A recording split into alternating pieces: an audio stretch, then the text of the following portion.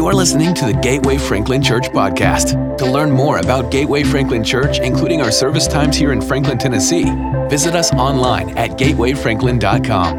And now, here is this week's message.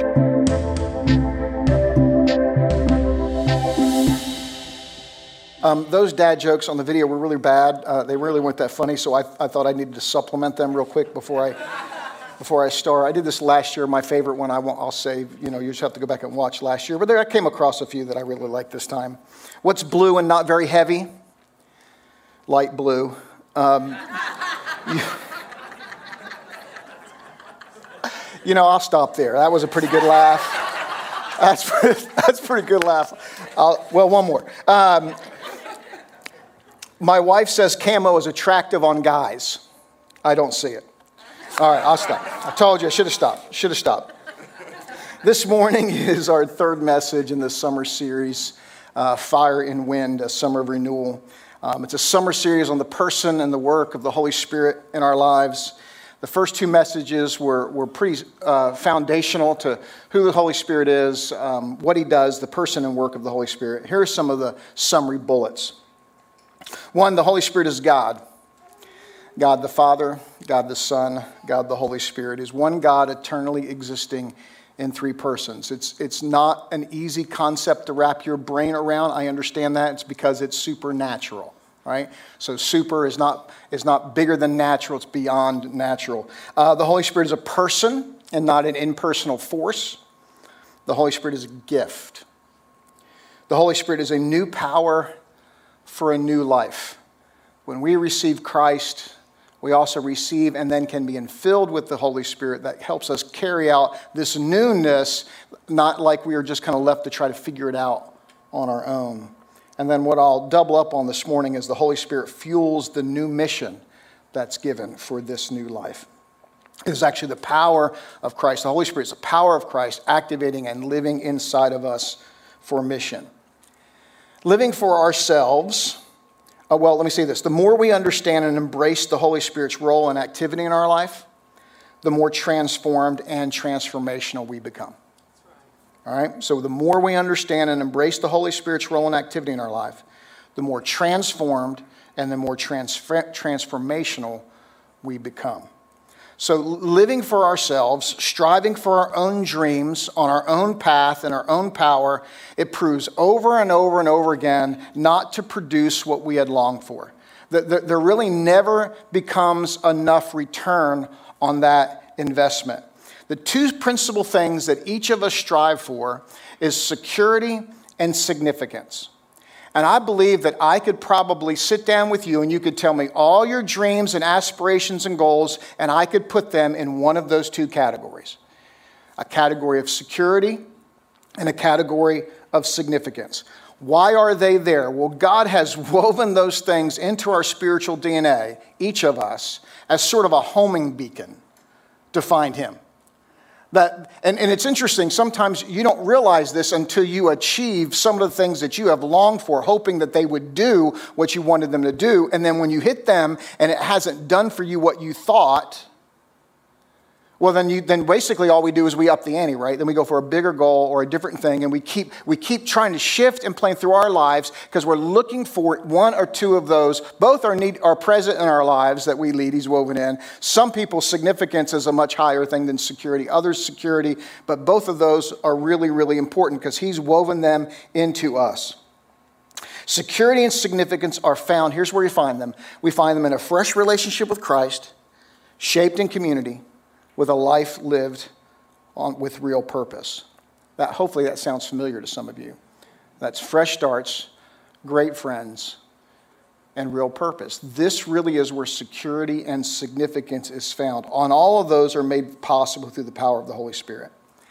It is the Holy Spirit that secures my relationship with Christ. In fact, Romans and Ephesians, Paul says on both these occasions that we are given the Spirit of God, the Spirit of Christ, so that we might say, Abba, Father. A Hebrew term for dad, Papa. It's a very affectionate term used between us and the Father. And where does that come from? That security of that relationship comes from the Holy Spirit. And now I want to talk also about significance today through a real-life case study of Peter and John. So Acts 1 and 2 is the promise of the Holy Spirit. Acts 2, the Holy Spirit comes. Acts 3 and 4, immediately following, are activities or an opportunity that we get to see all of this play out. But the seeds of Acts 3 and 4, or at least the seed for Acts 3 and 4, gets given to us in John 14. Now, I need to write something because I talk about this so much, but John 14, 15, 16, and 17 is a last kind of download of Christ the night before both nights of his arrest, and it's kind of like, your famous last words kind of thing. When you're going to go, then you want to sit down and make sure people understand the core of what you need to do, what's next, and this is what John 14, 15, 16, and 17 is doing. Jesus knows he spent 3.5 years. He's transformed the life of these guys. Okay, and basically there's around 120 now, we figure out, that's been around and following him. And when someone's been that instrumental in your life and that close to you for those years, and you have transformed in those years, 3.5 years is not a long time, unless you're like 14, and then it's an eternity, right? But when you get old, you realize 3.5 years is not a long time. And when you're involved with someone like that, and they have, 180 your entire life, and then they're going to be gone, you can imagine some of that kind of devastation of, well, I don't even know if this works without you, right? I don't know if this works without you. With you here, it works. You away, I don't know if it works. And in John 14 is where he begins introducing to them who he's going to send so that it works. All right, I'm reading it out of the Amplified. He's saying, I assure you and most solemnly say to you, anyone who believes in me as Savior will also do the things that I do. And he will do even greater things than these in extent and outreach, because I'm going to the Father. I'll do whatever you ask in my name as my representative. This I will do, so that the Father may be glorified and celebrated in the Son. If you ask me anything in my name as my representative, I'll do it. If you really love me, you will keep and obey my commandments. And I will ask the Father, and he will give you another helper, comforter, advocate, intercessor, counselor, strengthener, standby, to be with you forever, the Spirit of truth, whom the world cannot receive and take to its heart because it doesn't see him or know him, but you know him because he, the Holy Spirit, remains with you and continually will be in you, be with you and will be continually be in you. And this is the message, this is how he starts this download. I'm not going to be here with you physically, but I'm going to be here with you. And it's super hard to wrap our brains around this idea of even doing what Jesus did. And I can imagine in that room when he's telling these people this, the disciples this, they're having the same difficulty. Well, I know we did it with you. I know we saw you do this. But now you're telling us that we are going to do these things. And then you're even going to say that we're going to do them in a greater measure. So that's why I read it to you out of the Amplified. It's not saying that we're going to do bigger things or better things that Jesus did. But he was self-limited in a physical body with the incarnation. Which means that he can only be one place at a time. But he knew in his leaving and the giving of the Holy Spirit with us as individuals and as a church, now there would be no limit to where we would be and where we would go and who would be in contact with. So that's what he means, that we will do even greater things than him. We would be doing the same things. We could do the same things as Christ, but we do them in a broader context around a broader swath of people. This is where we find our security. Well, I love that song. We got a little Nashville in the worship today. If you didn't pick that up, right? There was a little country in that song that we were singing. But I love when it said we will rise in confidence, right? We bow before the Father, but in prayer, but we rise in confidence. And I can tell you that when I rise in confidence out of prayer, it doesn't always happen because I'm weak. I don't know about y'all. Sometimes I don't stay down there long enough to get up in confidence. But when I can stay down there long enough and get up in confidence, what is that? Well, one, I'm secure in my relationship with Christ. I know that I've been in touch with God through Christ. And I know I'm his.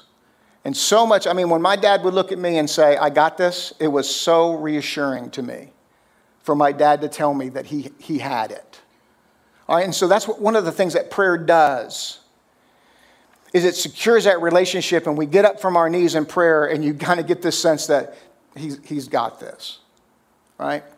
But then also, when we receive a spirit of truth and we get some direction, we get some wisdom, I can stand up in some security of knowing that I know where to go and what to do, and I know how to achieve this. I know what he's going to do inside of me in this, and that kind of gives a strong sense of significance because I feel empowered to do what he's put before us. Now, so the disciples don't know any of this until they see and receive this resurrected Christ, right? So when he dies, they fall apart. But when Acts 2 and 3 and following, they are totally different people. One, because they've seen the risen Savior, okay? So they've seen him post-resurrection. Post-resurrection, post-death. Salvation is that's our experience. That when we receive Christ in salvation, that is our post-resurrection experience. That he wasn't dead on a cross in a storybook. That he's living and I've encountered with him. All right? And then they were filled with the Holy Spirit. And when they filled the Holy Spirit, all they really needed at that point was opportunities to live out all what God put in front of them. And Acts 3 and 4 is really one of the first big opportunities. So here it is. Now I'll switch back to what I normally read out of the NIV. Said one day, Peter and John were going up to the temple at the time of prayer at 3 p.m. Now a man who was lame from birth was being carried to the temple gate called Beautiful, where he was put every day to beg from those going into the temple courts. When he saw Peter and John about to enter, he asked them for money. Peter looked straight at him, as did John. Then Peter said, "Look at us." So the man gave them his attention, expecting to get something from them. Then Peter said, "Silver or gold I don't have, but what I do have I give you. In the name of Jesus Christ of Nazareth, walk." Taking him by the right hand, he helped him up, and instantly the man's feet and ankles became strong. He jumped to his feet and he began to walk. Then he went with them into the temple courts, walking and jumping and praising God. When all the people saw him walking and praising God, they recognized him as the same man who used to sit begging at the temple gate called Beautiful, and they were filled with wonder and amazement at what had happened to him. I wish I could have been there. I wish I could give you the sense. I wish I could get the sense of what was going on inside Peter and John in this moment. They're heading to the temple at a normal time of prayer, except they weren't normal anymore. And I guarantee you they passed by this guy many times living in that city, because he was, in another passage, it was he was brought there every day to beg. When Peter says, "Look at us," why would you say "look at us" if someone's looking at you? He wasn't looking at them. He was doing his normal thing. His normal thing would have been being told no, first of all, right? And so you can almost sense him holding a cup or something, or having a basket or something in front of him, and not even trying to make eye contact, head down, asking whenever he would hear footsteps of people coming by. But on this day, with Peter and John in a completely different place spiritually, Peter says, "Look at us." Now, you know how you act when somebody's around you and they're one of the street corners or something like that. On occasion, if you got some dollars or whatever, you might hand it out there. But if you don't have any or you don't want to, you do not make eye contact with them. Right? You all know what this feeling's like. Right? And especially if you don't have any cash. I never have any cash at the golf course, so I tell them not to clean my clubs because I know they want cash, right? And I don't have any cash to give you, so don't clean my club. No, I'm carrying myself. I want to save that $3. I'm cheap. But Peter is undeterred about what he has in his pockets. Like his mind doesn't even go to the fact that he don't have any change on him. What it goes to is this man's asking for something, and I know what this man really, really wants. He thinks he wants money to get through another day. But I've got something better than that. So kind of, when you read it sometimes in English, "Silver and gold have I none. Hey, but look, this is what I got. So, you want me to pray with you?"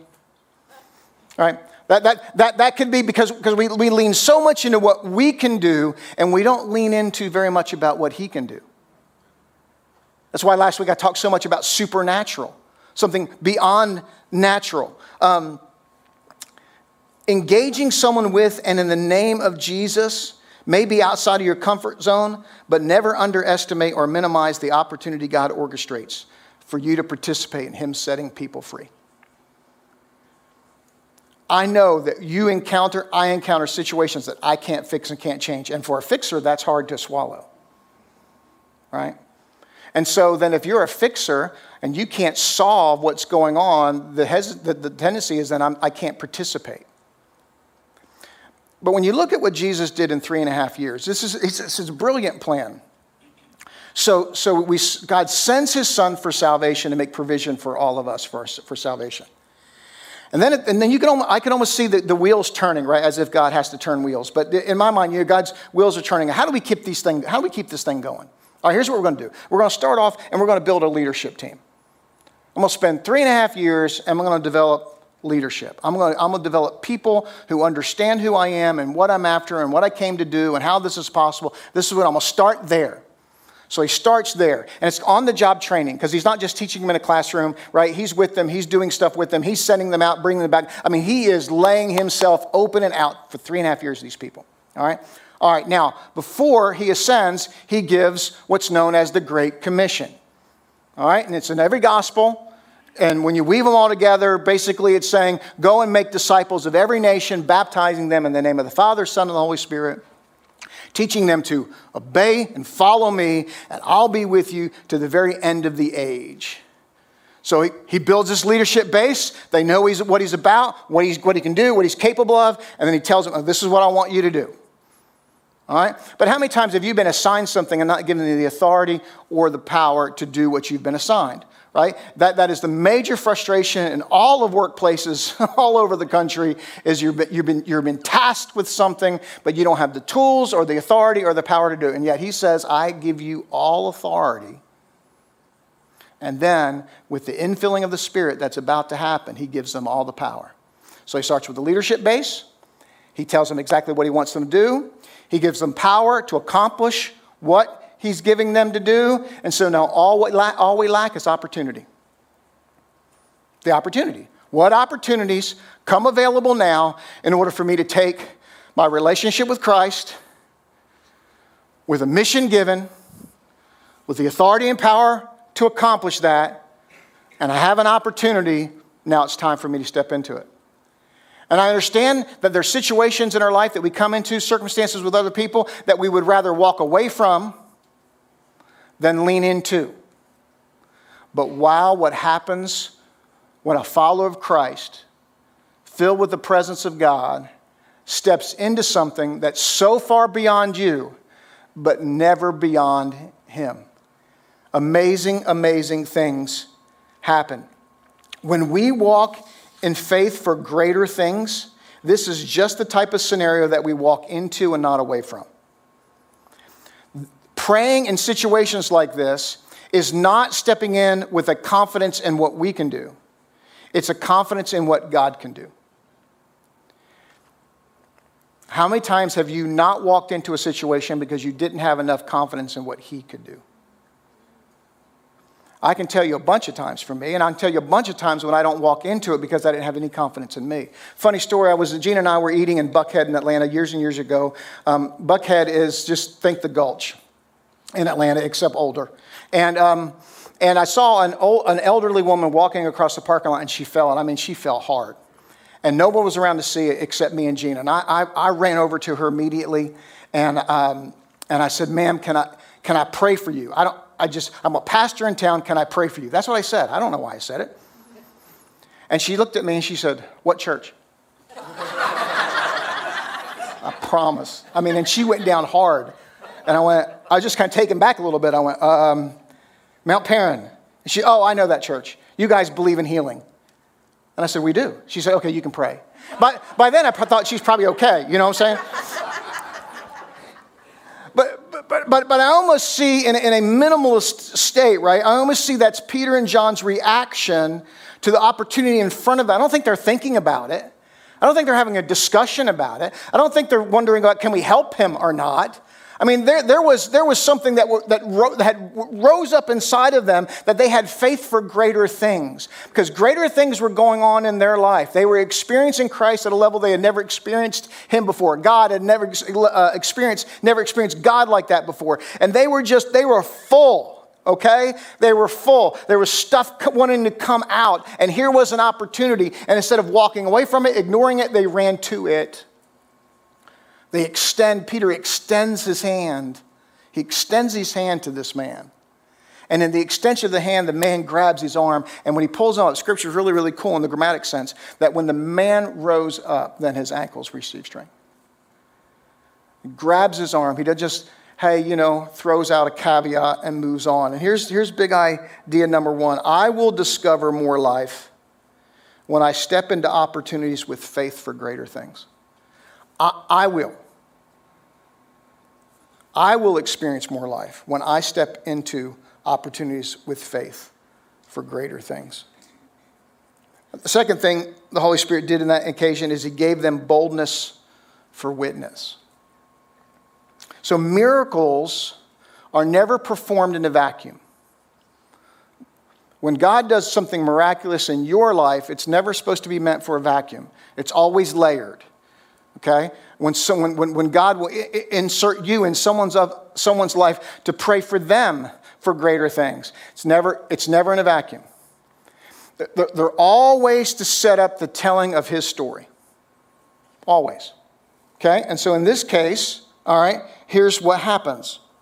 While Peter and John were talking, back out of the Amplified, while Peter and John were talking to the people, the priests and the captain, who was in charge of the temple area and of the temple guard and the Sadducees, came up to them, being extremely disturbed and thoroughly annoyed because they were teaching the people and proclaiming in the case of Jesus the resurrection of the dead. So they arrested them. They put them in jail till the next day. That was my dad's premise was no good deed goes unpunished. He was a very positive man. So they arrested them and put them in jail until the next day because it was evening. But many of those who heard the message of salvation believed in Jesus and accepted him as the Christ. And the number of men came to about 5,000. On the next day, their magistrates and elders and scribes, the Sanhedrin, Jewish high court, were gathered together in Jerusalem. And Ananias, this high priest, was there, and Caiaphas and John and Alexander, and all the others who were of high priestly descent. So that they were supposed to be in charge religiously. When they put the men in front of them, they repeatedly asked, by what sort of power or in what name, that is, by what kind of authority did you do this healing? Then Peter, filled with the power of the Holy Spirit, said to them, rulers and elders of the people, members of the Sanhedrin, the Jewish high court, if we're being put on trial today to interrogate us for a good deed done to benefit a disabled man, as to how this man has been restored to health, let it be known clearly and understood by all of you, by all the people of Israel, that in the name of Jesus Christ the Nazarene, who you demanded to be crucified by the Romans, and whom God raised from the dead in his name, that is by the authority and power of Jesus, this man stands before you in good health. This Jesus is the stone which was despised and rejected by you, the builders by which became the chief cornerstone. Now in that particular case, he is quoting, what the Holy Spirit has brought to his remembrance is something from the Old Testament in which now they would have known, okay? And there is salvation in no one else, for there is no other name under heaven that's been given among people by which we must be saved. For God has provided the world no alternative for salvation. Now when the men of the Sanhedrin, the Jewish high court, saw the confidence and the boldness of Peter and John and grasped the fact that they were uneducated and untrained, ordinary men, they were astounded and began to recognize that they had been with Jesus. And seeing the man who had been healed standing there with them, they had nothing to say in reply. Right? Leonard Ravenhill said this. He's a turn-of-the-century evangelist. He said, a person with an experience is never at the mercy at a person with an argument. A person with an experience is never at the mercy at a person with a person with an argument. So they could have argued all day long. Right? This is what they were doing, right? You had no authority to do this. Seriously? Seriously? This guy hasn't walked since birth. And that was a significant fact. That after 40 years with an infirmity, and especially at birth, they believed, the religious even believed, there was nothing available to you. There was nothing, you are just going to be that way the rest of your life. It's significant that he was 40 years old and we're told that. So the dude standing right here, do we want to have a discussion on what just happened? Right? He's standing right here. The salvation message of Jesus will always be an irritation to people, institutions, ideologies who want to control. Always. Why? Because Jesus brings freedom. And there are going to be ways in which it's always going to be fought and dismissed and put down because people want to control you. Anybody that dismisses and puts down our faith, it's because our faith is what frees us. The only way to proclaim the message of Christ in a culture hostile to absolutes, especially spiritual ones, will require a supernatural boldness that can only come from spending time with Jesus. And they realized that these men had spent time with Jesus. Which means then there was such security in their relationship and what Jesus had done in their life. It was so significant. The call that was given to them was taken at such heart. The power in which they experienced was undeniable experience. That they weren't going to stop. There was a boldness about them and their experience that it didn't matter what someone was going to say or do, or maybe, heaven forbid, insult us. Heaven forbid, embarrass us. I want us to have the kind of faith and the kind of power resting inside of us that we believe for greater things. That circumstances and situations that you find yourself in, that family finds themselves in, that friends find themselves in, that our world finds itself in. That there would be a group of people that would not just say, well, that just is the way it is. It's just going to be that way. Now, I'm a realist, almost on the side of pessimist. Except when it comes to the things of God. I go, now. I'm not going to, that may be the way it is, and that might be what we have to walk through, but I know I don't have to walk through it by myself. But I can also believe that this will change. And so I'm going to stand up here, and we're going to talk about having faith for something greater and not being smushed and conformed into just something else. And when you ask me why it happened or how it can happen, this is the open opportunity to talk about who Jesus is. This is what he wants to get to. Miracles are great. Circumstance change in our life, they're great for us, but they're always to set it up for some conversation. Early on in Gateway's life, I remember this family had come right out of the Catholic Church. And they started coming to Gateway. And the mom was more, three college-age kids, typical man's man, dad kind of guy. So, I guess if she wants me to go to church with her once a week, I guess I can go. Not really, everything was kind of arm's length, but, it keeps peace in the family, I'll go. But mom, this was tracking with her. And then even on the back of the seat back, there's a card called the Connect card. There's a place where you can get prayer requests. And so we had them back in those days, but it was actually bigger.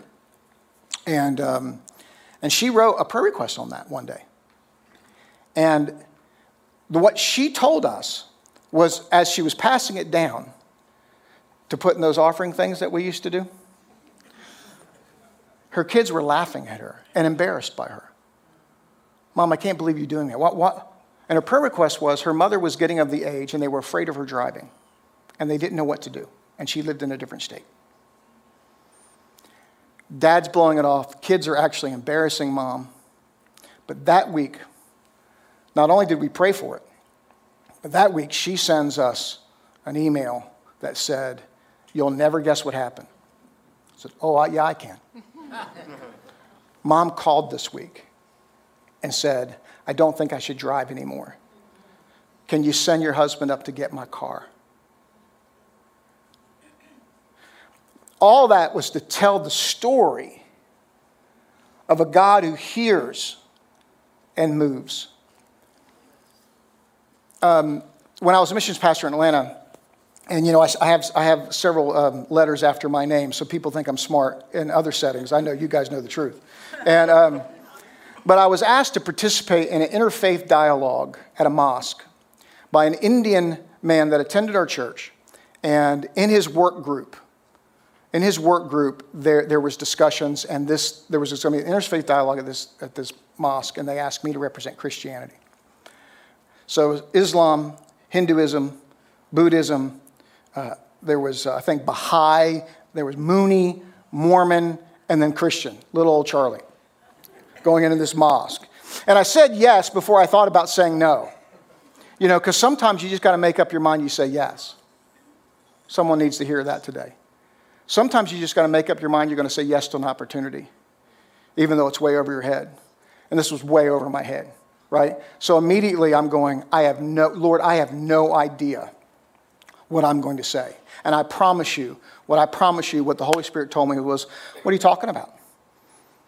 You tell the gospel. This is an easy story.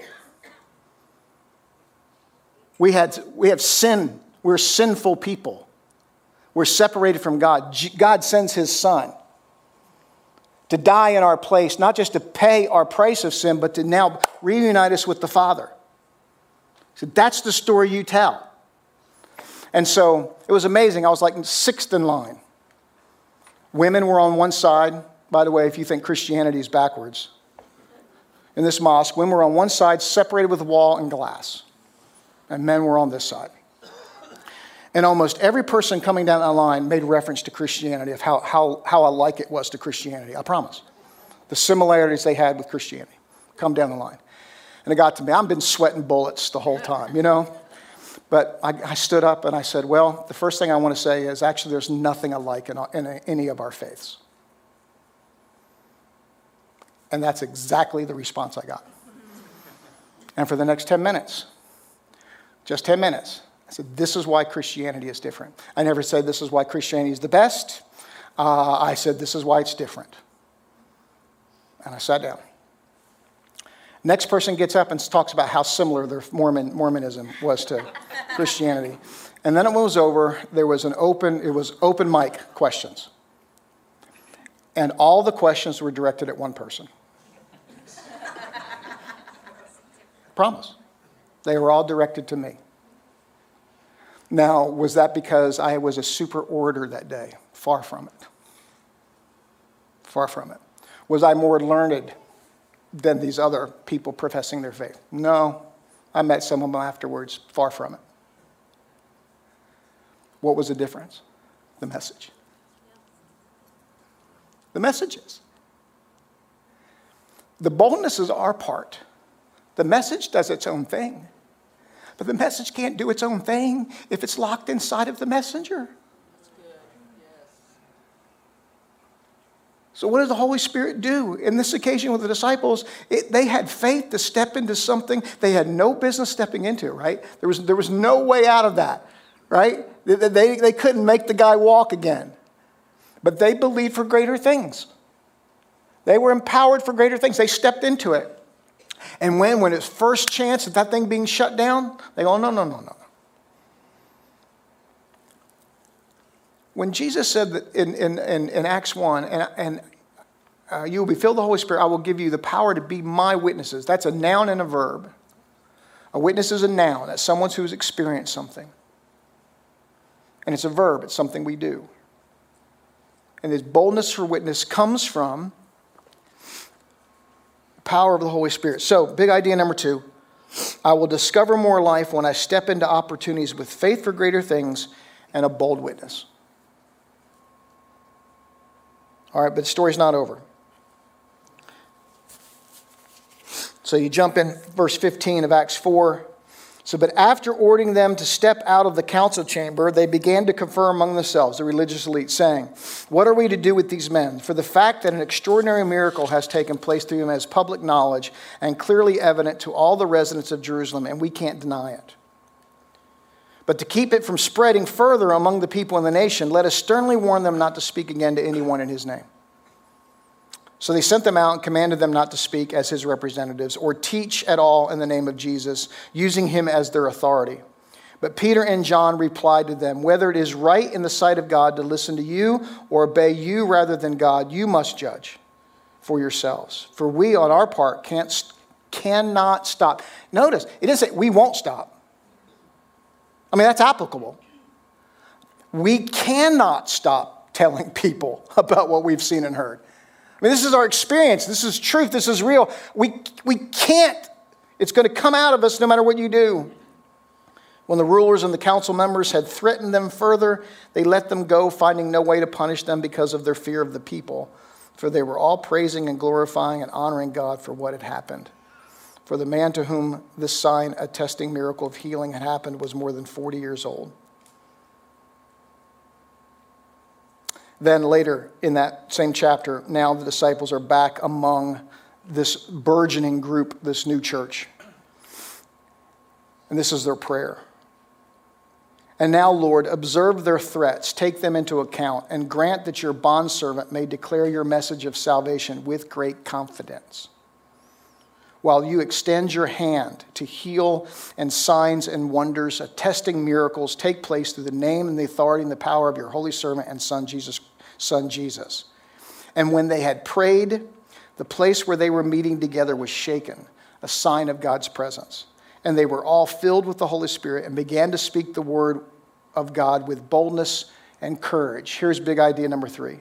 "I will discover more life when I step into opportunities with faith for greater, a bold witness, and confidence to continue, regardless of the opposition." I want you to notice where the opposition is coming from. The opposition is coming from people who wanted to control what they were doing. There was no opposition from the people. As far as the people concerned, listen, the average person who is not out to try to control your thinking, control your actions, the average person, if it works, it works. Right? If it works, it works. I'm willing to try. If something works, it works. They're not interested in trying to figure out all this stuff. They just want to know what's true. What's true? Is this fake stuff you're talking about, or is it true stuff? And this is why we get the word hypocrite from. We'll say, "Well, the church is full of hypocrites." Well, of course we are. Because we're all still in process at some level. But the bottom line of a hypocrite is not someone who fails. Not someone who makes mistakes. Not someone who sins. A hypocrite is someone pretending to be someone they're not. And the only way then I become a hypocrite is if I put something on you that I'm not willing to put on myself. I don't want to be around those people either. But if we believe what we believe and we live it and we share it, when it works with us, someone's going to know what works.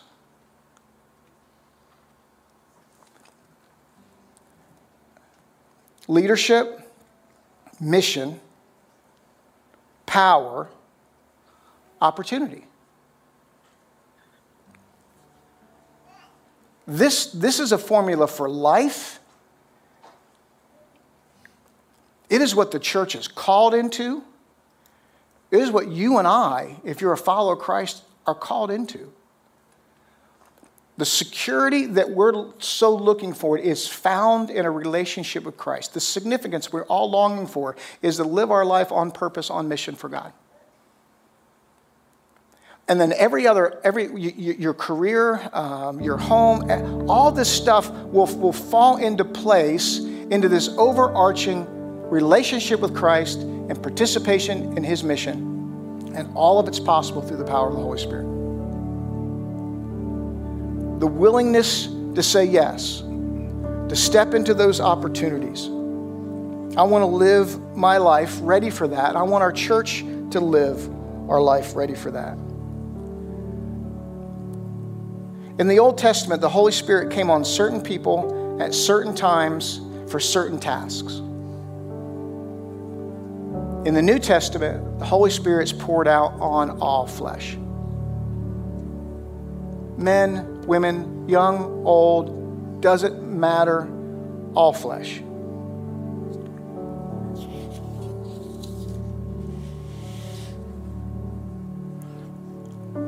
when I was a sophomore in high school, real quick, I was really, really disappointed because we finished spring workouts for the baseball team at high school, and I thought I was ready to move up and start on the varsity squad, having spent my freshman year down at JV.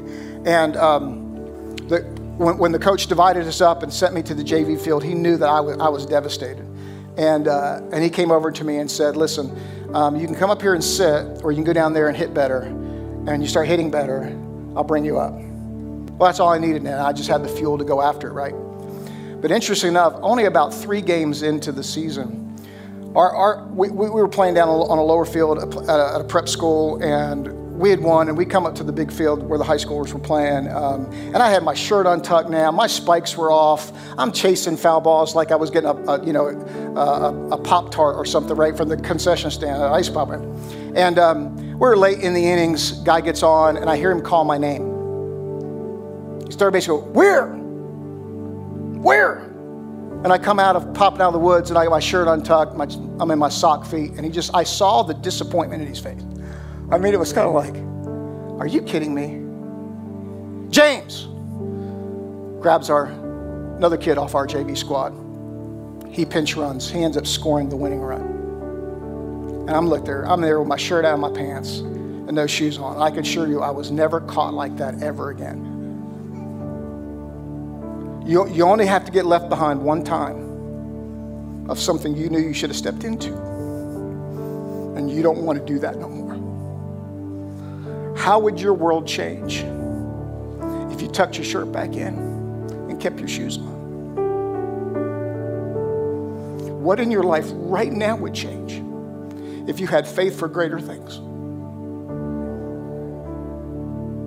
And you'd go before the Lord in prayer for those greater things. What would change in the life of the people around you if you had a boldness to tell the simple message of Christ to somebody? How would your world change if you have received the opposition and you have started to shrink back if you stood back up? What would change?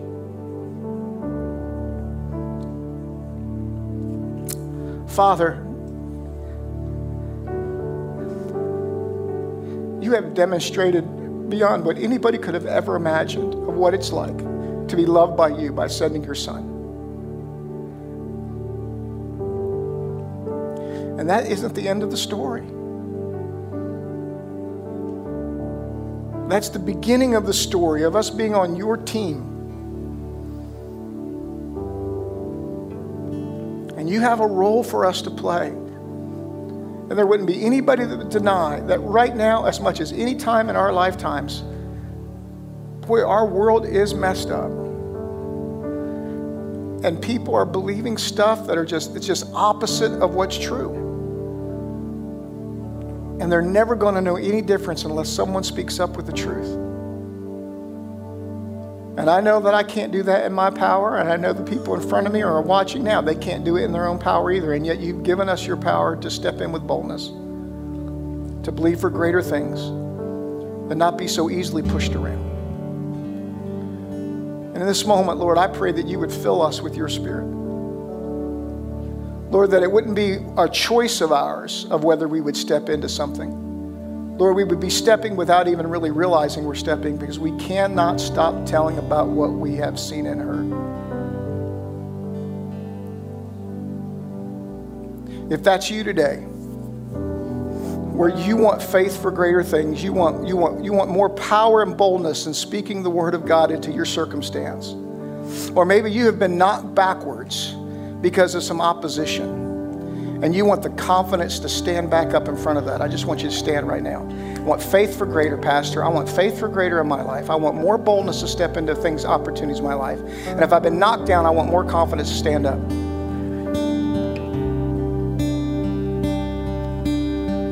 But Father, you see your servants, your children, your sons, your daughters in this room. And Holy Spirit, I pray that you would just fall fresh on them today. Lord, that the security that they need in their relationship with you, may your Spirit give that. It is a seal of our inheritance, He is. And I pray that you would fill us so full of faith.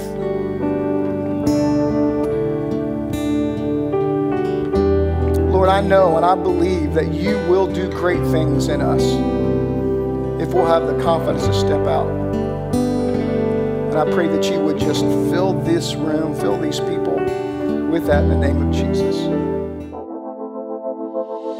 We hope you were encouraged and challenged by today's message. Again, to learn more about Gateway Franklin Church, find us online at gatewayfranklin.com. Thanks for joining us today.